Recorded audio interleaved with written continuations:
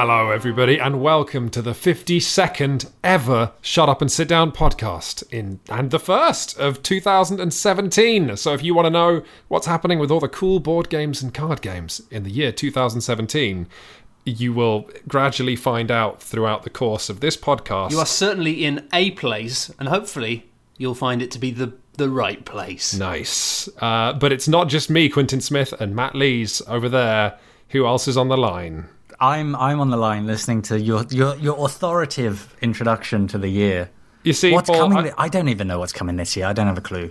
Yes, yeah. But that is not because we're incompetent. It's because we don't believe in the hype cycle. We don't believe in marketing. Yeah, we just believe in what we can play in the here and now. That's we took how I our feel. advice from Fleetwood Mac, and we decided to go our own way. Yes. Also to Tusk. What yes. What? And Landslide. I mean, these are things at the point where now, if you listen to this and you really like Fleetwood Mac, then you're probably laughing. But if you don't, then you're not. So let's go back to board games, which is the podcast that this is about. Today on the podcast, we are going to be discussing what are we discussing? Deception, Murder in Hong Kong. We're going to be discussing Welcome Back to the Dungeon and Hall. What have you been playing? I want to talk about a game that we briefly talked about before, I think on a podcast, which is Dark Stories. Ooh. Jesus. And also, I want to talk a bit about Welcome to the Dungeon. I want to talk about Clank as well. Yes, I want to hear you talk about Clank. Should we start with some clanking? I should also say that we've got some fabulous mailbag reaching into thereof coming up. And some amazing folk games, all waiting at the end of this podcast, like a sort of sweet dessert after the meat and potatoes dessert of Paul talking about. Well, let's start with Clank, eh? So Clank is it's a kind of a stealth game about infiltrating. I think it's like a cross between a castle and a dungeon. Sneaking into this, trying to escape with some kind of cool treasure and or treasures, without making too much noise, because a dragon lives in there. And all of this is sort of... It works through a deck-building mechanic where you start with a small handful of cards that allow you to do things like just move around. And like a lot of deck builders, you shuffle these, you draw 5, and you play them, and it's like, well, you can use some of these cards to buy some more cards to put in your deck, and some of them to just gradually move your way across the board through this dungeon. But some of these have a sort of side effect where they make noise, which is measured by cubes that go into a bag. And then sooner or later, somebody has to reach into this bag, start pulling cubes back out. And if they pull out a cube of your color, because every player has a cube of their own color, that basically represents how you've been making too much noise recently, and the dragon has come and found you and burned you or nibbled you or injured you. And so it's... In it, like, you have a limited amount of hit points. You can take I think it's about 10 points of damage. And so, you know, if you get caught, you don't necessarily die right away. But inevitably, the stakes get higher as you gradually make more noise. You introduce more cubes into this bag, and you go deeper. And as you would expect, the deeper you go, the better the treasures are. But the riskier it is, and also the harder it is to suddenly get out in a hurry if you feel that you need to do that. And there is... It's, you know, as you might expect as well, it's one of those games with a sort of a tipping point. Everybody is going in, and then at some point people suddenly think, well, you know, this is where I'm going to cut my losses and flee. Do you stay in there for a bit longer, or are you going to be the person who gets out first and safest, but maybe didn't take a big enough risk? So we've had deck-building games simulating empires and businesses and cool Arctic gangs and wars, you know, in the amazing A Few Acres of Snow. But yes. Am I correct in understanding that in this game you are building a deck that is your legs? Yeah, it is your leg deck. It's basically... It sort of represents you and maybe a party, maybe a couple of assistants or like magical items that you have. So you might acquire a potion, slip that into your deck, and then heal yourself with that later or do something else with it. Or you might acquire a mercenary, which makes you better at fighting, because occasionally you run into monsters where, depending upon how you want to play, you might think it's better to avoid monsters or fight them and get treasure. So it's a combination of, you become... better at walking, better at fighting, and sort of better at stealing and or not dying. Yes, I'm sort of looking at the sort of sizeometer of looking for your excitement as you talk about this, and you're not moving the needle right now. I quite like this, and I would play it again. I wouldn't say I was brimming with enthusiasm, but I have sort of a history with deck builders, I guess, where I've enjoyed most deck building games. So immediately it's got this core mechanic that I quite like playing, and I think as an idea it works well. I think it's a well-executed concept. Let's sneak into a place, let's gradually acquire things, let's try and be quiet, and the balance is there between how risky you are, how much noise you want to make, how much you want to push your luck. It's a very caloric base for a game, right? I mean, it's like, is deck building. I mean, it's kind of an intrinsically fun and entertaining thing to grow a deck. It's I like think so. Having a recipe, but just ensuring it involves a ton of cheese. And then it's harder to go wrong for designers, I think. I think so, and I like that side of it, and I generally like this concept. I look at this board, and obviously, once you play through this board once or twice, it will become very, very familiar to you, and that's what comes in the box. Obviously, there's expansion potential there for people to make more boards which represent more things that you can explore, because I think it is a game that may not have an enormous shelf life when, you've played your 10th game of following the same route along the same dungeon, knowing roughly, what some of the better or the more efficient paths are. So I think it could get... That is interesting, yeah. Just the fact you haven't got much flexibility there, I would say. Yeah. At least with most deck builders, even stuff like Arctic Scavengers, where you are building decks from scratch, the way you build it out is going to be reactive to the circumstances in front of you. The question I've got about this is obviously, one of the games that you guys reviewed, I think, last year, and has obviously just been re-released with shinier art, Diamant, which previously... Oh, Diamant. Ink and Gold. Ink and Gold, the coffee blend, so smooth. But that obviously has a similar theme of just get in, push your luck, get out with stuff. I wonder how the kind of getting out works with a deck builder. Does somebody just drop out of the game early, being like, I'm done now? Or how does that work? You basically kind of can, yeah. The dragon gradually gets angrier as time goes on and draws more cubes from the bag, which means it might do more points of damage to you whenever it turns up. And clearly, I like it. If you've looked at the board, or you can even imagine in your head, deeper down there are better treasures to grab and return with. But it is kind of up to you how much you want to push that when you want to turn around and leave, and whether you think you are going to be, how can I phrase this? Like whether you are going to be beating someone out, or whether you are going to be beating someone to a higher score, because you can just die. And I'm glad you phrased those two sentences in those ways. I was worried we were going to stray off. And I guess it's interesting because with my God, it's a bit early in 2017 for jokes like that. I'm sorry, it's a brave new world. Everything's wrong, including me. But I guess I'm just interested in it because obviously, like this kind of cut your losses or take a gamble mechanic. Really thrives, I think, in like round-based games, like Ink and Gold, where it's like you have 6 rounds and you might pull out early in the next one, and that's funny as well because it becomes this thing if you're the guy who keeps pulling out early, and then the last round you're like, no, screw it, and you can have your little moment where you go nuts and keep digging. Whereas I feel like with one game, I don't know what the play length of a game is, but without the round style thing. Yeah, I'm with you. If pushing your luck is something where you want to make that mistake and then enjoy, sort of use the fact that you pulled out too early or you were in there for too long. This all sounds very... Yeah, sorry, I've spoiled everything. Oh my God. But no, you're right, that you want to be able to make that mistake and push your luck, whereas it seems to render it less fun if you decide to... Well, it's gambling, isn't it? And gambling, of course, as we know, is only fun if you continue to do it forever. But no, I mean, jokes aside, like it is that lovely thing of I mean, I've got friends who will dabble and be like, no, I'm going to play it the safe this round. But I quite frequently do this as well. In the first round of a game like this, I'll just be like, screw it, I'm just going to go for it. And it'll go really badly. And from that point onwards, I'm just locked in it. Like, I don't even care if I'm going to win every time. From that point onwards, I'm just like the guy who every time just pushes it to the limit. Paul, were you there when we played Deep Sea Adventures with Matt?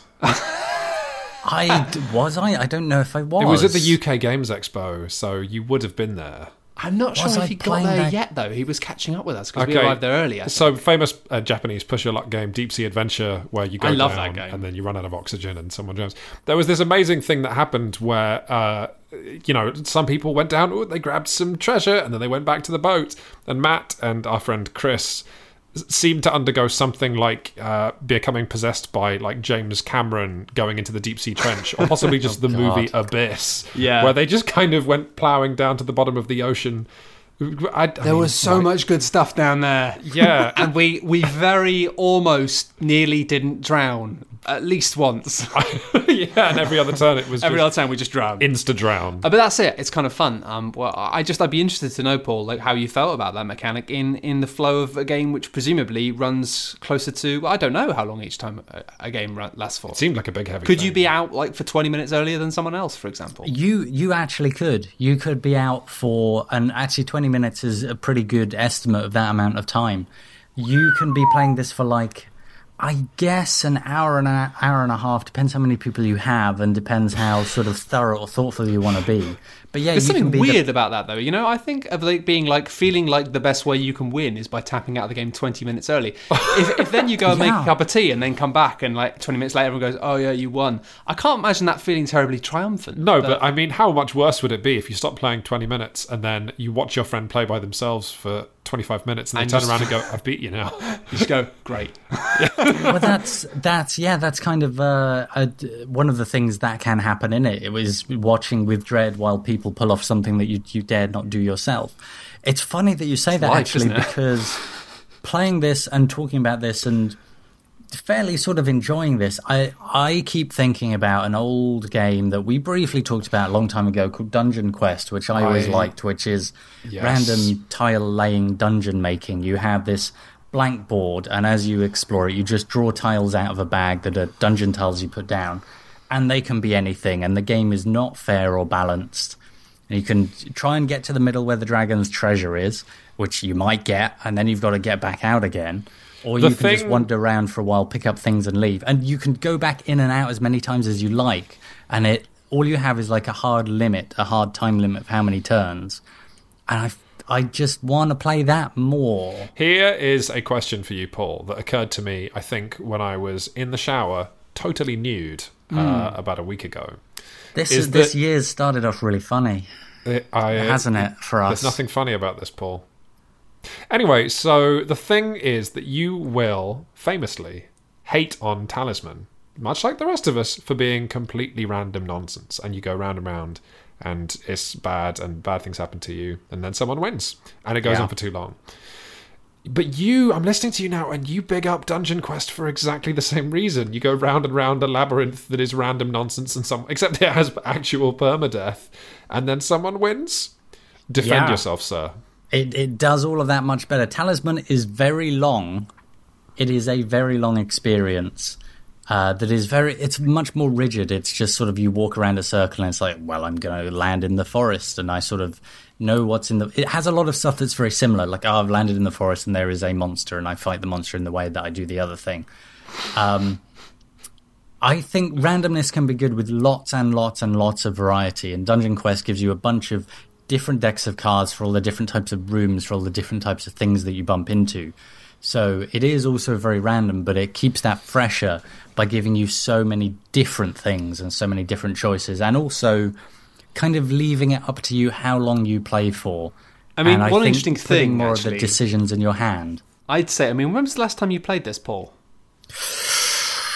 Probably probably about 3 or 4 years ago, actually. Okay, so not too long. I was just wondering, because actually in the next podcast we're going to be recording, something me and Quinns have been doing a lot lately is going swearing. back. And we're going to be swearing a lot, yeah. But no, well, there probably will be some of that, because one of the themes in the next podcast, and something to look forward to next time, is kind of old games and old systems. We've been dipping back into some old classics, and it's been the biggest air quotes around the word classic. Yeah, exactly. It's been a really fascinating, but sometimes quite a frustrating experience. And I was just wondering if that was something that, like, with this fondness for older games, as you'll find out in the next episode, sometimes we went back towards stuff with very fond memories, and yet those memories were either quickly tainted, or in some cases just revealed to be untrue, and the true memories kind of surfaced. But we'll come back to that next time. But yeah, there's a few things I could say about some.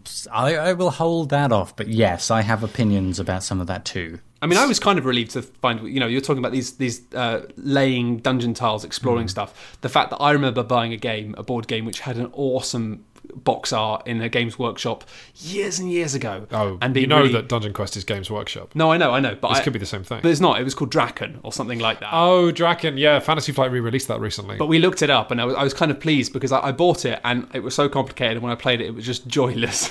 And I was kind of pleased when I looked it up on Board Game Geek, the kind of, I can't remember what it was, but it was just like, yeah, this is a bit joyless. So I was like, yeah, I wasn't just an idiot kid. Validated child criticism. Paul, I'm guessing we're not going to see a review of Clank on the site, though.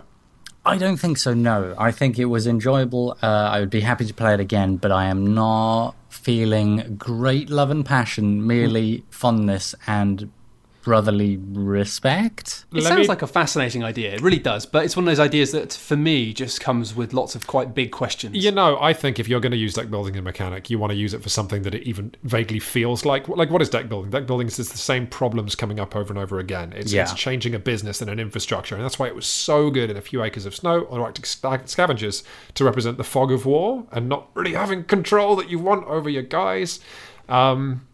And it makes me feel that as soon as you make it a more granular system of this deck represents you, it starts getting really weird. Deck building would be great for some sort of journey-based thing with a tribe. I mean, it works so well as a That's group very of close people. to... Well, that's like what the Arkham Horror living card game is, right? I suppose that's true.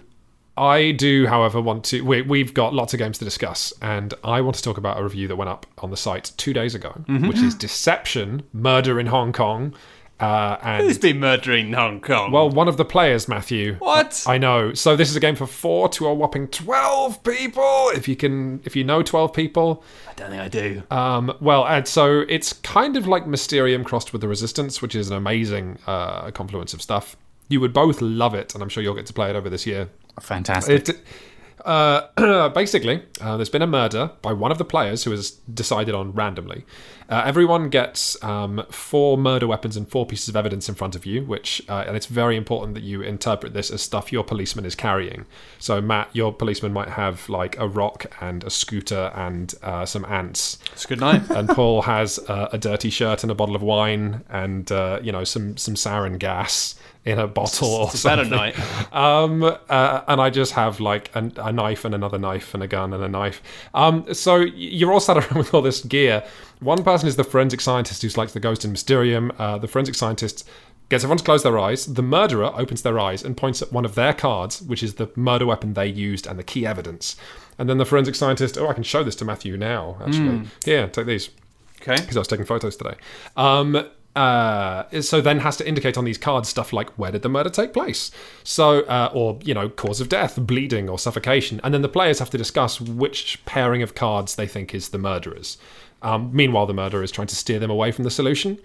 So it's kind of like Mysterium with a player who knows the answer trying to guide players, except instead of weird dream cards. And how specific are these? Because these are really interesting in terms of like talking about the day of the crime, in terms of like what day was it, what time of year it was, like what was the weather like. Well, this is the interesting thing, guys, because Mysterium just has players trying to get across a general idea. You dream of some mice, and then the person's like, mice, is that the chef? And then it is. Whereas the murderer in Deception only points at two cards. Like the murderer, the example I use in the review is pointing to fire and springs. So the murder weapon was fire and the evidence is springs. The murderer doesn't have a crime in mind, but as the forensic scientist, you're asked, okay, this crime with springs and fire, what day of the week did it happen on?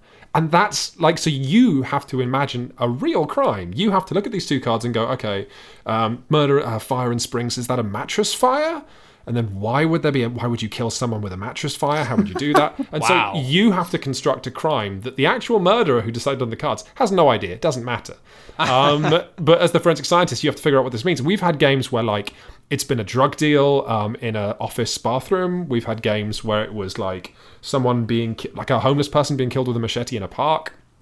So you basically have to be an on-the-fly crime novelist and hope Yeah, that you're kind of. a half-decent one? Yeah, but mostly it's hilarious because everyone is talking about what the possible solution could be, and everyone only gets one guess, at which point you lose your badge, which is hilarious because it's like, I think it was a machete, and then the boss goes, give me a badge, and then you can still talk to all the other It's police. a tough police department. No, it is. But then you can still become part of the discussions, but you can never guess, and you've lost your badge. So we imagine that like the police get fired one after another, and they're all standing outside the office, going like They're in the Starbucks yelling just on the stuff corner. at the window. Yeah. Hey, you getting a coffee? Yeah, I've just been thinking about a case. You're not on the case anymore. No. Yeah, I know, but listen. It has to be ants. But yeah, it's really really funny, but it's got this thing where whatever you think it could be, like I really think it was the rope. Like that card is always in front of a player, and the one thing everyone knows is that because the murderer is pointed at cards that are always in front of them, everyone knows that the murder weapon cannot be the cards in front of them. Which means that anything anyone points to and goes, I think it's this, one player around the table will always go, no, it can't be. It's never going to Yeah, be that. yeah. Because they know or have to pretend that it's not that. Which leads to just this wonderful frisson of just like, you cannot say anything in Deception Murder in Hong Kong without a player going, it's just That's not true. fascinating mix of stuff, and the fact that you've got Really one person nice. who is just trying to throw people off the Yes, and case. it is funny because if someone has a bad idea and then the player immediately goes, that is absolute nonsense, it just makes them look like the murderer. Yeah. So, like, bad ideas tend to sort of, like, float around and stuff. But yeah, That's really interesting. interesting. And unlike Mysterium, it's like 20 minutes. It's really quick. You just play really? play it again. Yeah, it's super fast. I was going to say, I mean, also the thing that's lovely is Mysterium is fantastic. I love it, but it's fixed. You know, what you're trying to drive people towards is concrete, and it is fixed. Yeah. And if you give people clues and they're just not picking up the right clues, and they go, oh, maybe it's that, and everyone goes, oh, nah, and they just forget that train of thought, then all you can do is keep trying to get them to go back onto the train of thought you were on. Yeah. And sometimes you can try to think, okay, well, they're talking like this, I'm going to adapt to what they're saying. But then inevitably, if you adapt, then- they go back to the first way of Exactly. thinking. So it's always, whereas with this, it's like you can start telling a story in the way you think makes sense, but then if they start picking up on different clues, then you have to go, okay, well, how can I take the story that they're building in their head and Yes. guide them towards... So it's basically like you're trying to give them a story, but then if they come up with a different one, then you just have to go, okay, well, how do Yes. I introduce the rope or the knife into this story? Like, Yeah, you're which is basically really weird. and even like thematically, it's hilarious. Like you're a forensic scientist who like has to eavesdrop on water cooler conversations, then send passive aggressive emails. I Like, can imagine, like, it's fascinating. It's like a collaborative role-playing experience, and it could be a nightmare with the wrong people. If one person's trying to be Jonathan Creek and someone else is being Sherlock Oh Holmes, no, someone you else are is Miss all Marple, you are all like- Reno 911. You are like there is no one around there who's a real policeman because you've all just got like one person just has like 4 umbrellas. Like you're all weirdos because of the cards in front of you. It's That I mean the sounds- game. Just fantastic. Sorry, go on. No, that's it. That's all I wanted to say. I wanted to blitz, but you know what? From one crime to another. Yes. If people want to know more about Deception or see pictures, that's just all on shutupandsitdown.com, along with literally hundreds of other reviews of great games. You can also click on a button that shows only the games we recommend. If you Yeah. go to the games page. How about that? Yeah, I mean, if you haven't actually checked out the website recently, like it's been really rejazzed in the last 6 months or so. Maybe We jazzed longer. it A so year ago? hard. It's unbelievably jazzed. It's all over 9 the months place. ago. But Paul, you did a crime thing. You got to experience something that I was complaining about, like 2 years ago? Oh, and God. still annoys me. Let's tell Matthew about Dark Stories. Matthew, do you know anything about Dark Stories? I've seen the box. I've got my version's called Black Stories. I wonder if it's called something different in America. It says 50 creepy mysteries on the box, which is fantastic. Wait. I think it's like basically the cousin of this or something by the sounds of it, or the Oh, it's a expanded different edition. thing. Okay, so there is a bio. Okay, right. Good to know we're talking about the same thing. So there is a bio of the designer, Yes. So what you need to know, Matt, is that this is basically a game of mysteries. Every card in Black Stories or Dark Stories is a mystery that players have to ask questions about to try and get to the solution. But my favourite thing is the bio of the author. Okay. Do you want to just read this to the people at home? Sure, yes. It's got a fantastic name. Yeah. Holger Bosch was scared stiff, at least for a few seconds, when in 1964 in the Harz Mountains he was first exposed to the dark mysteries of the world. While amusing himself at various schools, Holger, he soon gained a reputation as a brilliant storyteller, especially among his teachers, who, unfortunately, were not greatly amused. I keep expecting this to go completely differently, who unfortunately tragically died. Also, what happened in the mountains? Anyway, in 1984, whilst visiting Israel, he finally met people who wanted to hear his stories. It's heartbreaking. It took him 20 years to find someone who wanted to hear his stories. He and his friends came up with the very first mysterious stories during their apple harvest in the scorching heat. The details thrown into this make absolutely no sense. No, we could probably... I mean, it goes on, doesn't it? It does go on, but... It's incredible. It's like has tons of details in here, none of which are elaborated on. In itself, this bio is like a web of mysteries. Paul, does knowing more about Holger Bosch help you understand? God, the photo. Holger Bosch is my porn name. I mean, does that help the game make more sense to you that Holger Bosch is this like slightly not self-aware man? It absolutely. It's like the perfect entree. You read that and you're like, I know what the main meal is going to be now, and the main meal is going to be nonsense. It is spectacular. It's the idea that he had to travel to another country 20 years later to find people who want to hear his stories. I love the way that line is delivered, as if it's some sort of conspiracy, as if people don't want to hear the truth. It is. I mean, it's a. Everything about the packaging. I mean, the European packaging has got this like a blood stain. It's pure red flags. Yeah. Yeah. And, so what are some of the? So just to clarify, Paul, how does this game work? This game is for 2 or more players, and it's between 2 and I think they say something like 222 minutes. Which also, because you could be playing this for a while. You have a dark story or a black story, I guess, depending upon whether you're from North America or Europe. And the story is always like something mysterious, usually bad or sinister happened, like you find a body somewhere, or somebody does a weird, mysterious thing with a gun. Is this a game that's basically one of those irritating riddles? Yes. Like lots of those irritating riddles being like, well, how did the person... What happened to this person? And the answer is something that just makes you go, oh, piss off. Like, it's so much more and yet also not. I've got some bad news, guys. Go on. We're going to play this right now. Oh, okay. All right, guys. This is a riddle called The Deadly Dove, which I've just pulled from my collection. You ready? No. Yep, this is going to take us forever. A fortune teller tells a man that a white dove will kill him. A short while later, the man dies.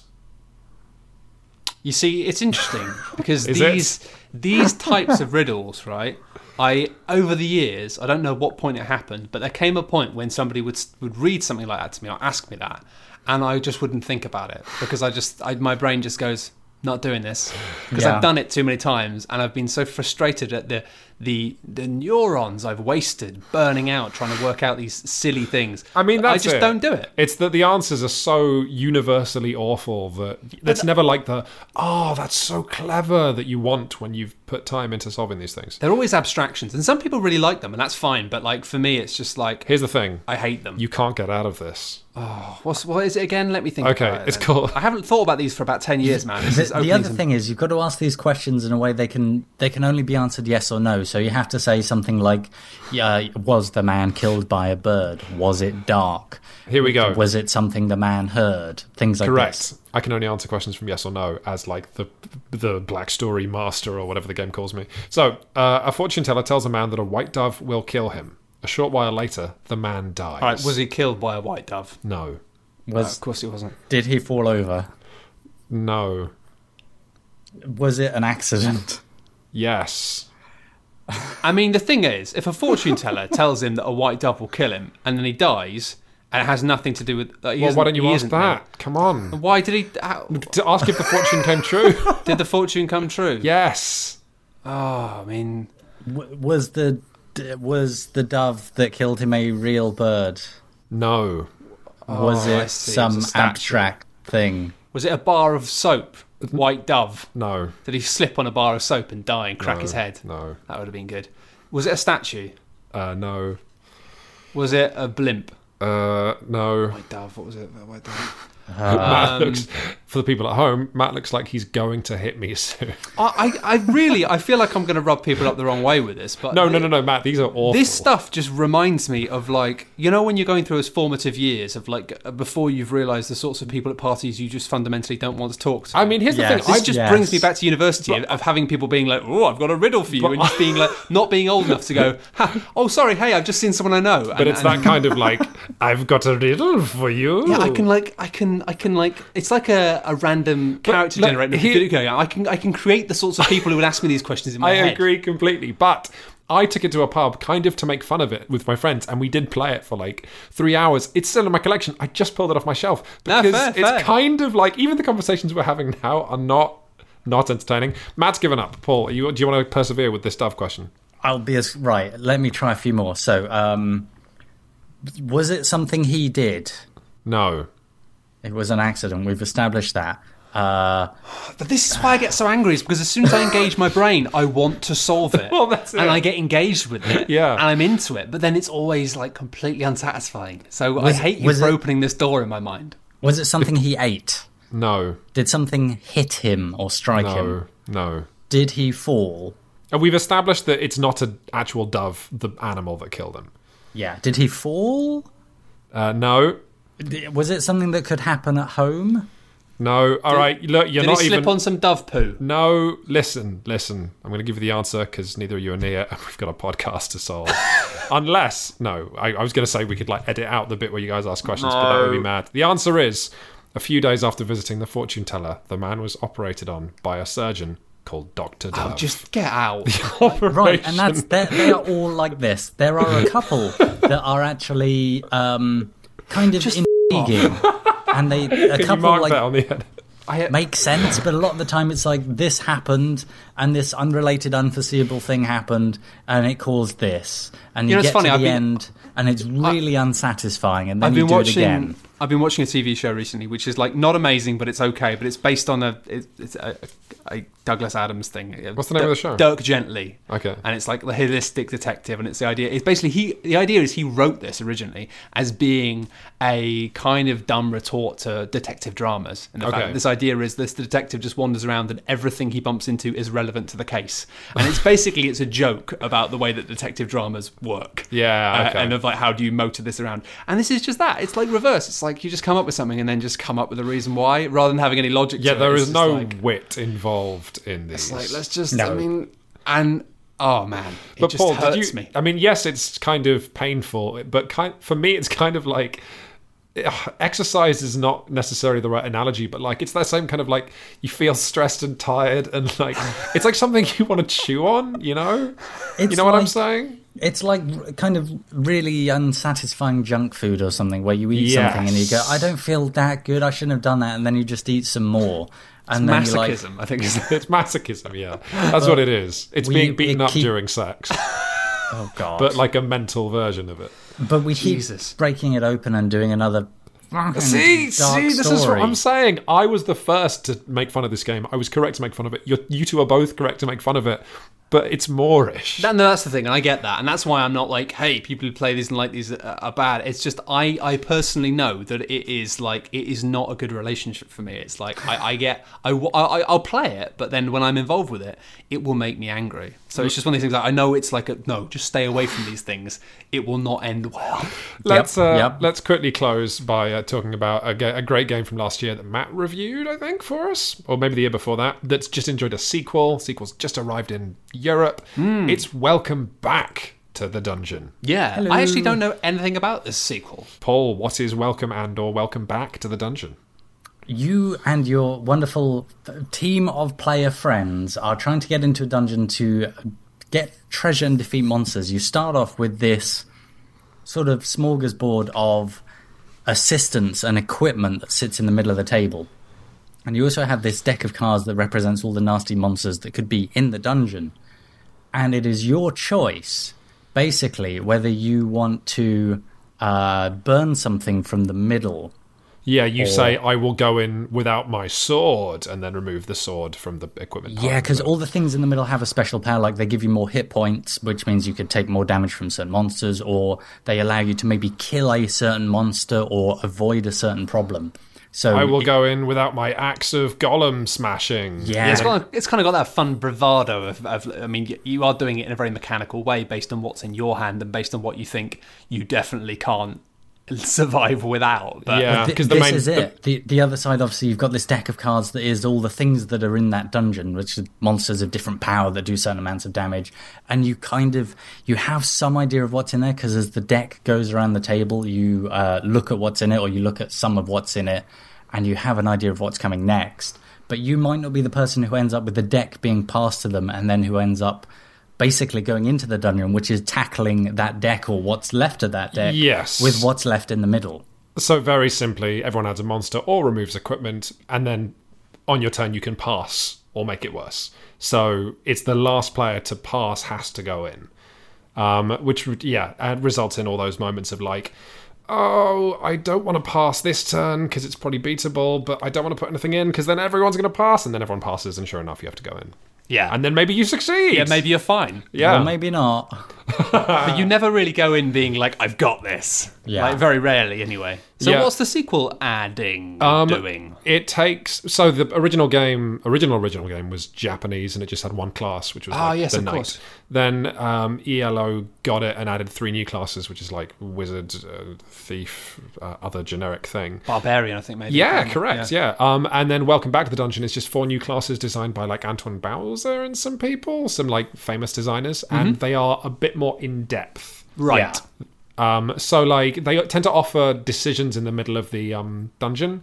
Like I can't quite remember them. Like one of which is I think you can kill any monster, but only after you see it. So like as you're going through the dungeon, you have a bit more choice to slaughter things. It's a bit more complicated, a bit more sort of gamey. And I didn't immediately feel that benefited it, but I did like the variety of like if you combine both sets, now you have 8 different characters you can enter the dungeon. That's the only with. thing I'd say is like I enjoy Welcome to the Dungeon, but I even felt actually having these 4 different classes was just like okay, you know. Yeah, you know what, It's a man? fun, simple game, but when you start like trying to flesh it out and add more time to it and add more complexity, I'm just like I'd probably just play something else. Like it's Yeah. great, but it was fine with maybe a couple of classes. I like the variety. I don't think it benefits hugely. I'm not mad about Welcome Back to the Dungeon. I own both. I'll keep owning both. What do you think, Paul? I have to say, I like what it adds, and I think it has things like very specific equipment in, where if you go into the dungeon with this weapon, you defeat like a very specific nasty beastie. Or you Yeah, the give first game yourself- had that, though. Yeah. I don't know. I guess I just feel it's a bit better tuned and a bit more interesting, and I just like that it adds more, I suppose. I just The first like game that is- there is more variety. You know what, man? I feel like the first game is simpler, but that actually makes it more playable. Playing the second game with all the crazy equipment, and then it actually adds some extra monsters you can put into the monster deck that are crazier. But all that sort of madness and variety just meant it was harder to play well. I felt like I was making decisions based on less evidence, but the game was being more surprising. So it gains more for me in sort of shock value and loses something of like actual strategy. Yeah, it feels, I think, like almost like the perfect kind of sequel. It's like if you played the original a lot and you understood the mechanics of it very well and you are very used to it, this shakes things up. It adds things that are different. It's maybe not the first thing to play if you've never played the original, but it feels like the next step up for people who really liked the original, the first game. Makes a lot of sense, yeah. I mean, I feel like it shakes things up, but I always thought the original game was like, a nice dinner that, people have plated all this nice food and someone's shaking my dinner and it's like, well, no, now the beans are like, I put them in a grid and Now the beans are by my ears like I'm a magician with Some kind people of would like lentils. idiots. Yeah, it is weird though, actually, because this sort of game, when you have these sorts of expansions, often, as they should be, board game expansions or sequels in this case, aim to kind of add new things for people who are really big fans of the original thing. However, it's interesting with this because it's like, maybe there are lots of people out there who love Welcome to the Dungeon, who like played it loads, and the idea of adding new systems to that and new things is like, yes, more of that. Whereas to me, I really like that game, but I can never see myself playing it more than just something a light thing to play here and there. It's not the sort of game I can imagine getting really into. But maybe that's just me. It is a weird thing that it's a £20 game, and then if you want Welcome Back to the Dungeon, you pay like another £20. But that's money you could just buy an entirely new small box game with. Yeah, that's the you thing. You could buy like a copy of Diamante. For me, it's like Arboretum. the perfect size for a beautiful little thing to just put in your bag to play on a train or something. But after about an hour, you're probably done with it. For now, I think. But again, maybe just me. Hey, how do you guys feel about this idea that the stuff that you use to sell expansions of glitter, more, crazy edition is different from what actually improves the game? Like, all expansions make games bigger and add more stuff, but because that's far easier to sell than here's an expansion that removes some of the stuff from the original game or replaces it. You know, stuff that would arguably... Like, I feel like you're almost hamstrung as a designer because gamers want more, but that's not necessarily your first port of call if you're revisiting it's a game. Especially an interesting thing when you have the whole problem that you can't patch games, you know, and it's something we'll may come back to that actually in the next podcast when we're talking about quite an old card game, which I think is an interesting element of that. Oh yeah, maybe the biggest oldest card game. Maybe. Who could say? I don't know what it could be. Put your hand in the mailbag. Funny letter. So reaching into the mailbag, we've got an interesting question. This time from Jenny, who has just gone through a very significant life event, actually. She writes, "Hi, Quins." Doesn't write to the rest of us. She just writes to you, Quins. "Hi, Quins." Ooh, fair. This might be an odd question, but I suspect I won't be the first to ask.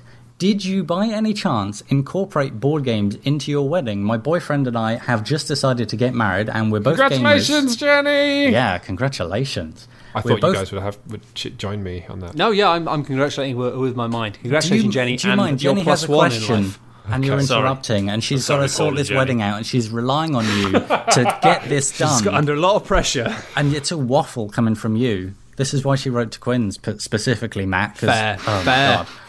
Boyfriend and I have just decided to get married, and we're both gamers, and I wondered if you would have any ideas for including board games in the decor or activities. Many thanks, Jenny. Well, I'm not the only person who had a wedding. Matthew You both Lees also got married. I did. To his cool wife. I did.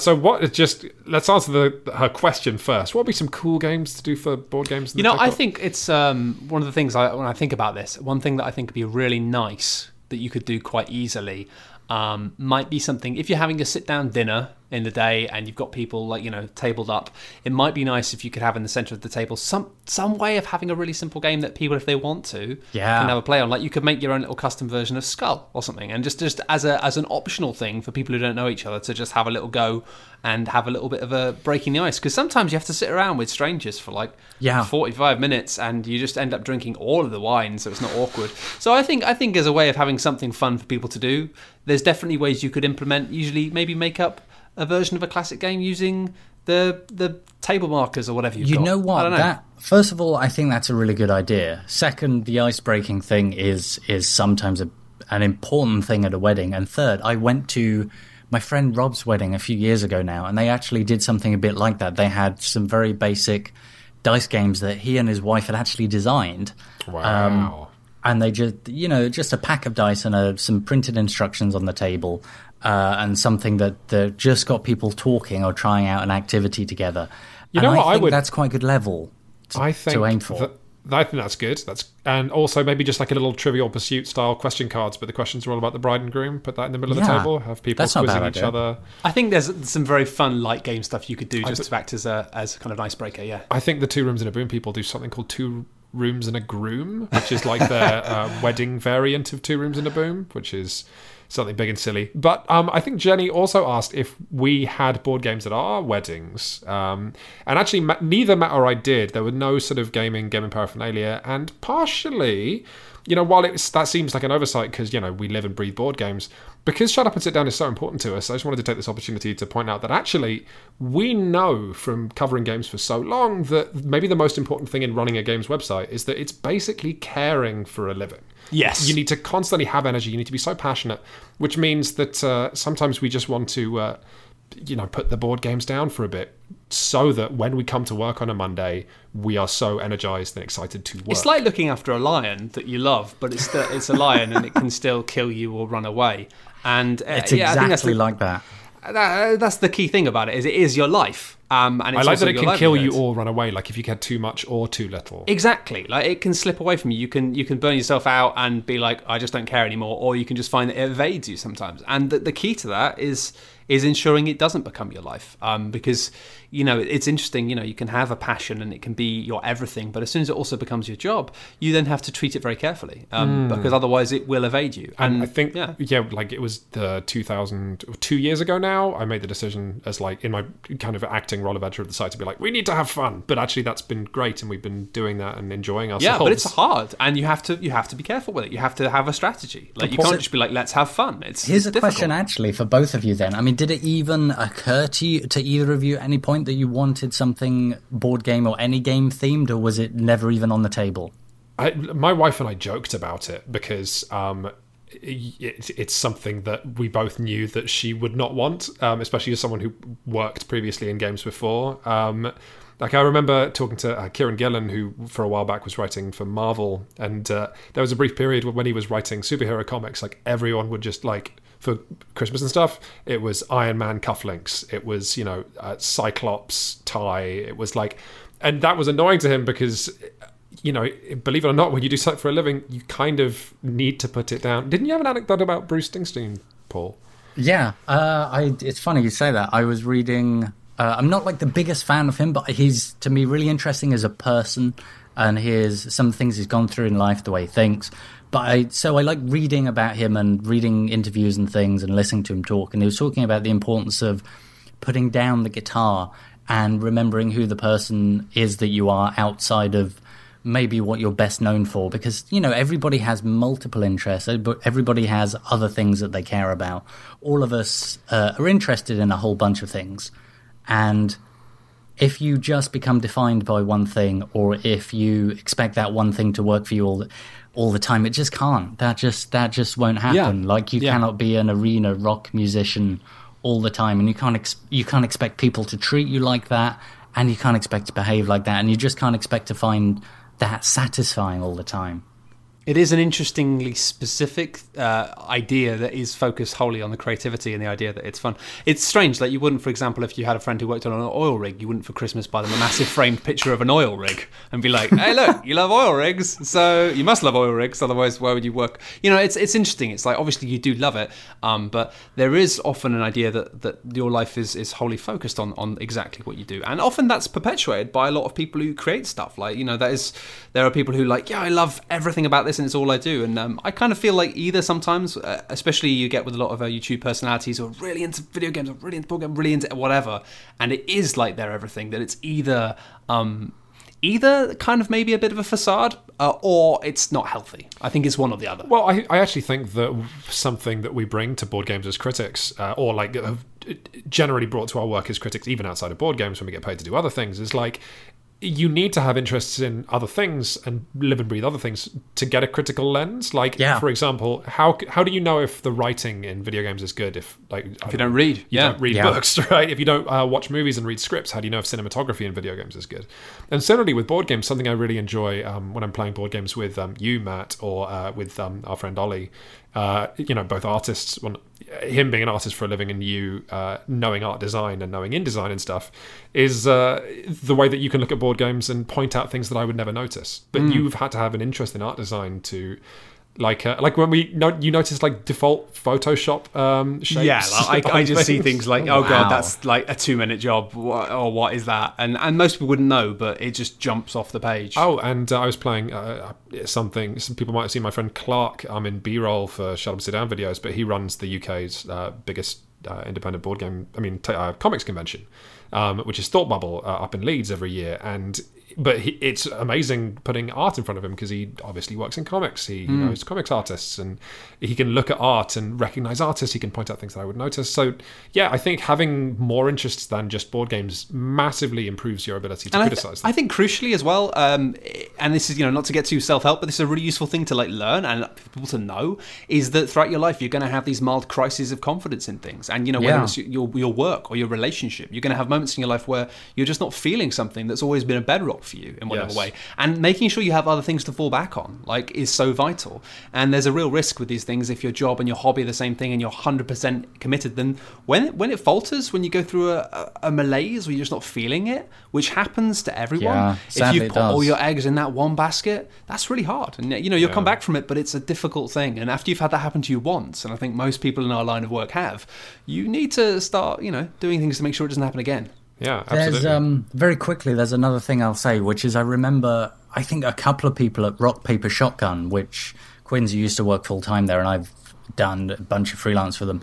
I remember a couple of staff saying, if you want to get into games writing or covering games or something like that, it's really good if you have a bunch of other interests for all the reasons that we've just talked about. And I would say if anyone wants to, launch a podcast or a website or a thing covering board games, I always say sort of the more the merrier, but also have lots of interest, have lots of experience and things you care about that you can draw upon, because it will enrich your work and it makes you a more rounded person. Yeah, trying to think of something like if someone launches a new board game blog tomorrow, then I'm probably not going to read it because there are loads and it's extremely difficult to just be the best at generic board game reviewing. But let's say you're a full-time psychologist, and then you're writing about board game reviews from the angle of a psychologist and the psychology of game designs and how players interact. I read that in a heartbeat. Yeah. Wow, this took us on quite a tangent, didn't it? I really enjoyed that chat. Speaking of psychology and humans being awful, let's move on to our folk game of the month.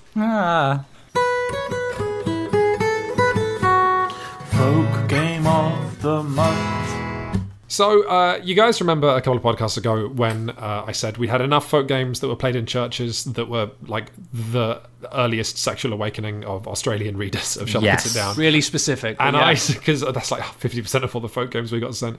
And I asked for games that people played in their work. That gave them a sexual awakening. No, just flat out ordinary work. You didn't ask for that specifically? Classic work, Matthew. That's what I asked you to ask for. Well, we have to have Quinn. something for 2018. Please don't send us those. So you know what? I've been blown away by so many responses from so many people writing in from their work. We've got folk games for the next 6 months easily, but that shouldn't stop you. If you've got a folk game played at your job, in your career, whether you're a carpenter or a wrestler or a stuntman, please write in if you're a stuntman. I want 3 to be job friends with types. you. Yes. Do write in. But there's one job in particular that has written in with more folk games than anyone else, and I've collected 3 of the best ones here. And that's teachers. Yeah. All of whom have written in on condition of anonymity. Not this one. This one's just Paul. So he writes, we'll start with this. Hi, guys. So during exams, quite often we're asked not to teach and invigilate an exam instead. And that means we basically sit in silence for about half an hour and stare at rows and rows of children in various states of panic. In the UK, there are set ratios of teachers to students which are allowed, so quite often this is done with a colleague who will be equally bored with the task. Similar to the folk game mentioned in the last podcast sometime, we will play a game to pass the time. I'm going to cut that out because that is not a line that needs being said.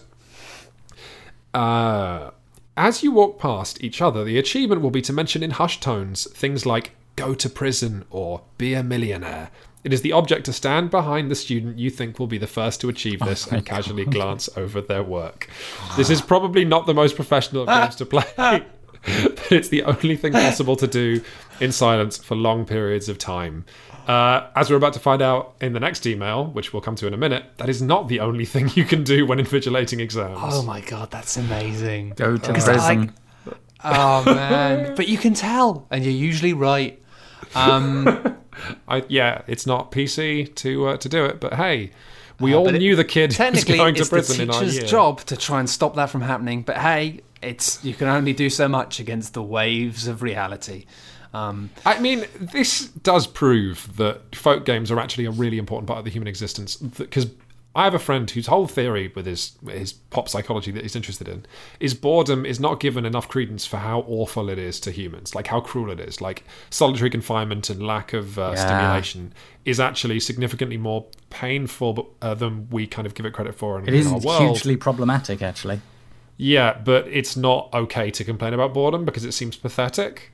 But, this is proof that teachers will risk their reputation and professionalism just for something. Things always get very silly when you're really bored. I think some of the silliest working times of my life have been jobs where I've had to just stand in the street handing out pamphlets with other people for 14 hours.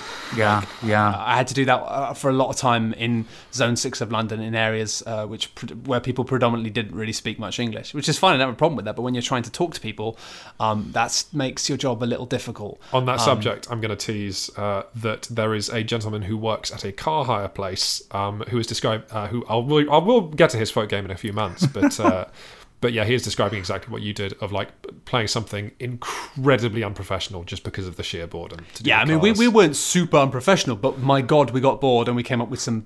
At one point, me and a guy, we just discussed for ages how we could definitely build our own sofa and it would save money. And we planned it immaculately. We never did it, but we spent hours basically inventing the sofa from scratch in our heads because you just get so bored. There is no way you can build a sofa. I had the most elaborate conversations about what you do in zombie survival, where these aren't just conversations that are 20 minutes, 4 hours, massive master plans, But I bet you have good memories of that person though, and how much they kept you engaged and how much you enjoyed maybe the job was awful, but the actual... I do. Yeah. I mean, I once actually had in a summer job where I was on my own on a till for hours and hours. I elaborately came up with an incredible, in-depth, foolproof plan of how I would rob the place blind. Oh, that is done by every single person who works. Obviously, never did it, but I was like, hang on, if I did that, I'd get 30 grand, and they'd never catch me. I think I did that either the day before or the day after, but certainly around the time that the place I was in actually got robbed by an actual thief who actually emptied the safe of the shoe shop I was working in. But I mean, yeah,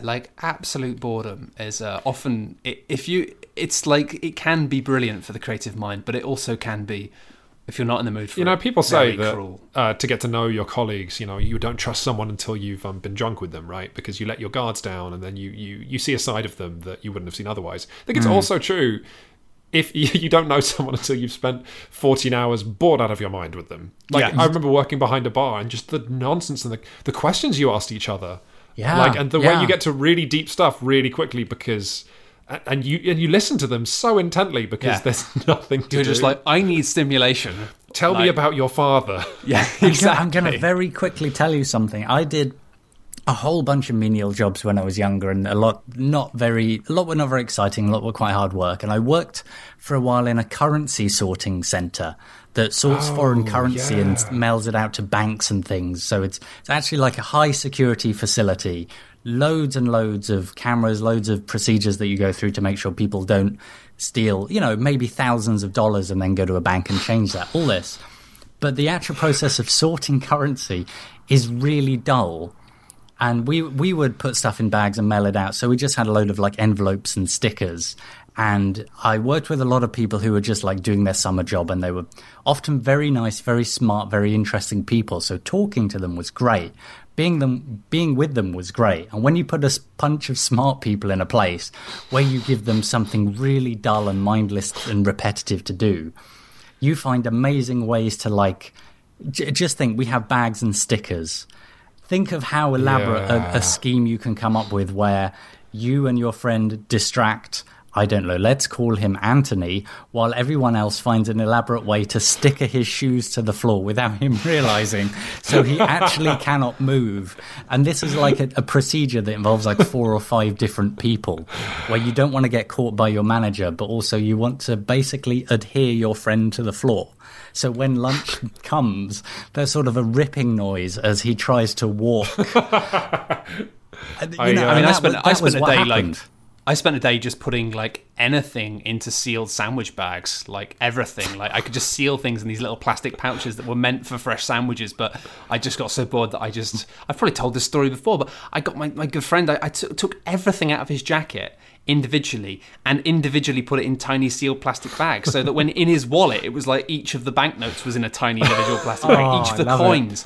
And months later, he'd be going to get something out of his wallet, and he'd find it he couldn't use it because it was sealed in a tiny plastic bag. I remember being in the bar that I worked in, and we were all really bored. There were 4 of us on shift, and there was a guy and a girl on a date, and they were sort of like whispering to each other really conspiratorially, because we're so bored. We are processing every single thing, every bit of body language they're doing. And it is like they are pantomiming that they're going to go to the toilet together and maybe have a bit of a kiss and a cuddle in the toilet. But it was so obvious, like, because we were just watching them. We had nothing else to do. Yeah. And as soon as, like, the girl went to the bathroom, and then maybe 2 minutes later, the boy went to the bathroom. As soon as they were out of earshot, all four of us turned to each other and was like, said to our manager, please, can I be the one to get him out? Please. And the manager said no. And the manager went and took a bucket of ice with him. But didn't employ the bucket of ice because he was only going, being a professional, he would only do that if they didn't come out initially. Fair. But hey, we've gotten off topic. There's other games that teachers do when they invigilate exams. Under conditions of strict anonymity, writes this person, I am occasionally called upon to invigilate exams, blah, blah, blah, blah, blah. When these are of lesser importance, brackets mock exams, I have been known to play slow-motion games of tag, but the next level is Pac-Man, something I still aim to sort out properly with tennis balls. Wow. Oh, that's clever. Those kids are cheating so hard, no one's paying attention to them. With Pac-Man, it's like, how do you do that without walking quickly? How do you do that in slow motion without people going, why are these teachers like...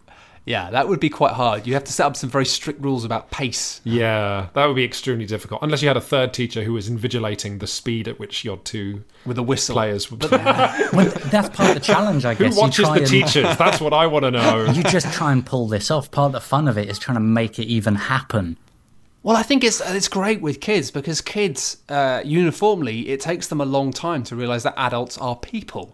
Yes. And so when you're at school, you just haven't noticed. So the idea that these teachers in this strict invigilation format might be just pissing about, you just never clock it. It's wonderful. I kind of want to be an exam invigilator just so I can be like, how much can I mess? No, I don't want to do that. Well, our final teacher folk game, John writes in, we are primary school teachers, and as I'm sure you can imagine, we encounter lots of children of a weird and wonderful nature. Not many people like teachers, including the children themselves, so we play a game loosely called, and I quote, Who is coming back to kill you and why? Wow. You must pick a child who was... So this is primary school. I think this is far darker if it's like, secondary school. Yeah. Stuff. Primary school, if people aren't aware, kids are like, young? Like 5, you 6. leave primary school when you're like, 7, I think. 8. Okay. So the game is, you must pick a child who has left the school and who is suitably unhinged and agree on 3 things. 1, why is that child coming back to kill you? 2, what is the means with which they will kill you? And 3, what will their parting quip be? Wow. Looking forward to teaching the Shut Up and Sit Down community's children. No surnames on air, please. Never know who is listening. But that Kind is regards, funny because John. you do have these memories of like teachers that you think, I hate that person. Do you? I have a couple, yeah. I don't actually remember her name. There was one woman who came from, she was like I don't know who she was. She was like an assistant from another school. I think she was an assistant for a bad kid who was there for every now and then. She wasn't always there. But I remember her telling me, she just said something like, she said something like, you'll do terribly when you get to the next school. Like, That really stuck with you, huh? Yeah, no, Wow. I was really annoyed because she just outwardly said, like, Did you do I terribly think in you're the going to next have a school? really bad time. You're going to have a really hard time in next school with this. And no, I didn't. Of course I didn't. Well, it's not like she would have said that out of the blue. Like, she's like a prophet. No, obviously she wasn't psychic. But I think it's remarkable, actually. And again, as children, you don't understand this because you don't understand that teachers are people. That you do have some teachers sometimes that are just nasty, bitter people. No. There are things that happen sometimes, yeah. Well, that's true, yeah. Yeah. I mean, I had a number of times where I was just flat out told by teachers that I would fail. And it was just now, I just realised they didn't like me. I mean, you did fail. I you did fail quite consistently. But in the long run, it was okay. It does make me wonder what occurs to a teacher where they decide, like, here's a 7-year-old that I'm going to tell them that they're going to be crap at life. I mean, but when you're in primary school as well, the idea of going to the big school is quite frightening. I'm To have an going to adult say, stand "You're up for gonna teachers fail." here. Teachers have to deal with kids, and kids are the worst. I also have memories of teachers who are wonderful, who are like transformative, like brilliant. Absolutely. Who I'll remember forever. But it is funny. You do have a couple that you're just like, you know what? Like, screw you. I had a super weird experience where some people pinged me, as they can, through contact@shutupandsitdown.com, that they wanted board games for their school. Have you got your teachers coming back and saying they're going to kill you? No, I had teachers from a school, which turned out to be my old school, come and collect some board games for the school's board game club. But they had a cup of tea with me in the living room, or the shut up and sit down studio. And it was weird because I was talking to them like normal humans, and you know, they were like 25, 30. And I was like, no, you're younger than me. You need to be 30 years older than me. Yeah.